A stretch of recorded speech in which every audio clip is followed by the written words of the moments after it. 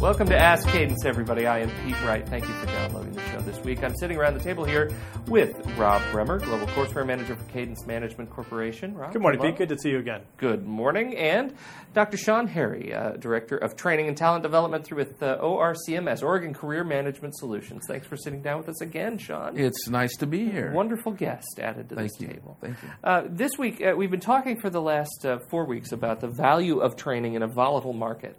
And last week we got through, how do you train through issues of crisis, issues of long project cycles, issues of general project entropy. Well, now we have this issue of how do you then measure the results of your training organizationally and individually? What are the results? And how do you know that your training initiatives have made a difference? Are you actually getting to the other side of some of these issues? And I know, Rob, you had some detailed thoughts on this. So why don't you kick us off? Thanks, Pete. I think that it's important to acknowledge right in the beginning that many times training is thought of as kind of this soft, squishy, feel-good sort of thing, and that managers who have cold, hard money, dollars flowing on and off spreadsheets sometimes can be reluctant to make an expenditure when they're not quite sure when, how, or even if they would see some results. I think it's possible for a project manager or somebody in a role to provide training to attach either passive metrics or active metrics to some training to be able to assess and see the results. And I'd like to give an example of what I mean by both passive and active metrics.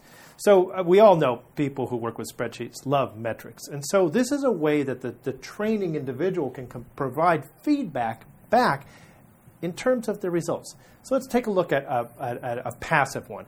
I think, Pete, I'll use you as an example if you don't mind. Daring. Let's say that I'm on I'm a project manager and you are on my team. So using a passive metric, I might think, I want Pete to make widgets faster. And so I might provide some training, and then without Pete's awareness of it, I've noted and documented how many widgets he or other people like him could make before the training, and I note and document how many he can make afterwards. And if there is an improvement, then I'm going to think, okay, I'm going to verify that result and train some other people. And if they all consistently show some improvement, I'm going to feel quite confident in going to management or being able to report back using this XYZ type of training, we are able to achieve some type of measurable improvement. And that's what I mean by a passive metric, because Pete probably isn't even aware, or maybe aware, that that's happening. The blind guinea pig here. That would be me. Now I can make widgets faster. I can find my way in a maze exactly more efficiently. Okay. And all I mean by an active metric is I make you a part of it. I might not actually see the numbers. I might be simply saying to you, Pete, we've got this training program and this seminar, and if you went to it, I think that it would show some results. Are you game? And you say you are. And you go and you take it, and you come back later, and you're excited, and you report, wow, that really made a difference. I can see how I'm able to do my work in a different way, in a better way now. Okay. And so now I've got some active feedback. Well, I think you can talk about both passive and active metrics. I think from an individual standpoint, the active metrics are going to be much more applicable and important for me as a line worker or someone who's involved in the project. A couple of weeks ago, Connie said that she mentioned that we're all in a sales process trying to sell ourselves, our value to the organization as we continue to increase our own, career, to grow in our career development. And the active metrics that you're talking about are the kind of thing that would be helpful for individuals to be able to say, hey, I took this training and this is what I got out of it. Using language that is helpful for their boss, for the project manager, for whoever it is that's paying the bill. Because as we know, numbers are the language of business. And you've got to quantify, what it is that you do to be able to show your value to the organization. It's so helpful. It's one of the things that we really teach our clients is how do you quantify what it is that you can do for the organization. I'm really interested in that point specifically from both of you because one of the things that I see, one of the trends that I see right now, at least for the last probably decade or better, is this issue of being certificate happy. That one of the key measurables for success is the number of pieces of parchment that you have framed on your wall. Now, one of those may be degrees, maybe advanced degrees, but the other sort of category is I've been to X number of trainings that have been sponsored by my organization. Does that make me more successful? Not necessarily. So, I don't know. What do you think, Ram? I don't think it necessarily does. I think there's a couple of different ways of looking at that, and it's worth exploring both on the individual side and from the organizational side. I would like to do that. Let's give me your thoughts on what it means to be successful, no matter how many certifications and trainings you've been through. Well, contrary to what you might be thinking, I'm going to take the angle from the management side on this one, rather than the individual side, because as a manager, I need to be able to justify the money that I'm spending, whether I'm spending it on a project, or I'm spending it on a new fax machine or a copy machine, or whether I'm spending it on a person to do the job, a human resource. And just sending a person to a training so they can get a certificate, it's not having the certificate, it's what you do with the knowledge that you've gained at the training that would be important to me as a manager, because I've got to justify the funds. Well, since you're playing the contrarian viewpoint, I think that's fun. I'll play it back, and so I'll take the individual side. And so I can speak from experience on this and relate it to other individuals.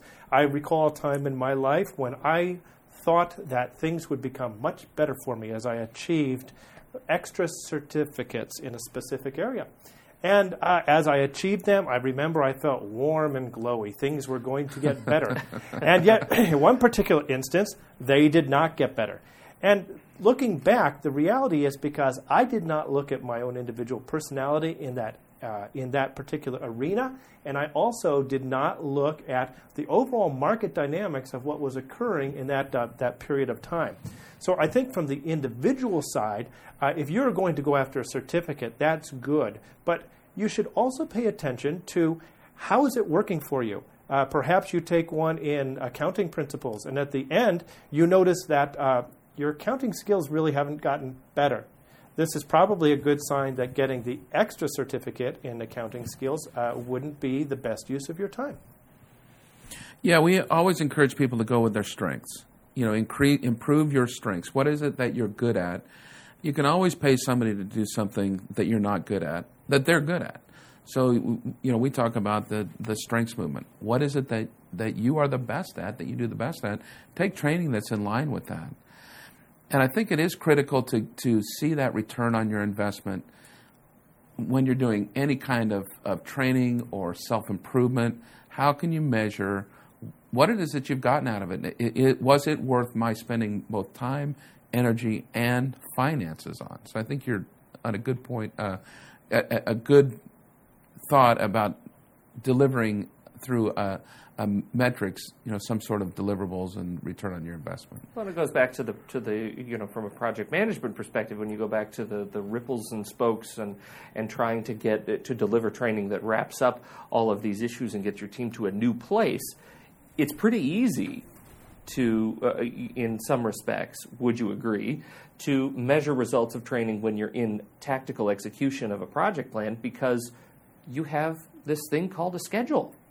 And at some point, the schedule will either slip or you will be able to execute more efficiently against it. Would you agree? Absolutely, Pete. And I'd like to tie into something else from the project management side. Now, I know we've talked about the idea of hard metrics, and that sometimes training appears soft, one of these touchy-feely, hard-to-measure things.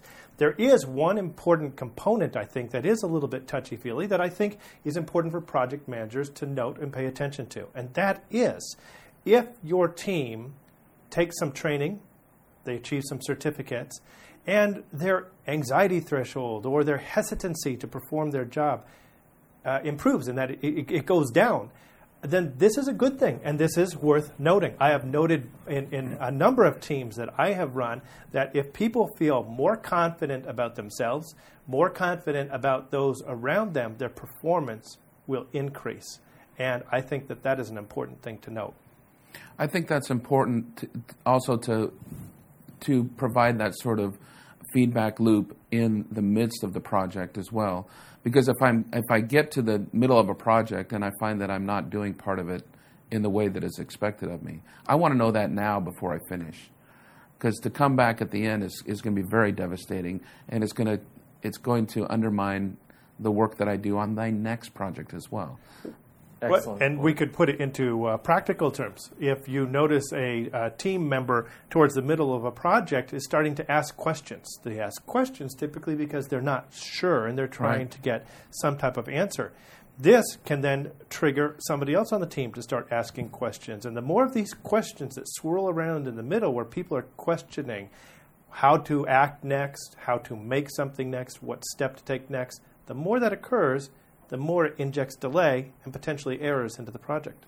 Just to summarize a little bit, what you seem to be talking about is both focus on the team, focus on delivering the results that you need to drive home a successful project delivery today, and focus on yourself, on the skills that are going to actually allow you to execute to the best of your ability and do good work. Absolutely. Thank you for joining us, Rob. Sean, thank you so much, and until next week, this has been Ask Cadence. Thank you, gentlemen. Thanks, Pete.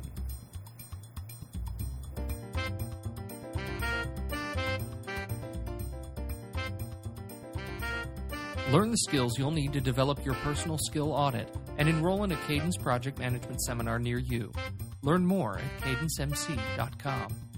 To learn more about our guest, Dr. Sean Harry, visit him online at Career Management Solutions, www.orcms.com. Dr. Harry is a regular blogger and host of the Perfect Career Podcast, available in the iTunes Store.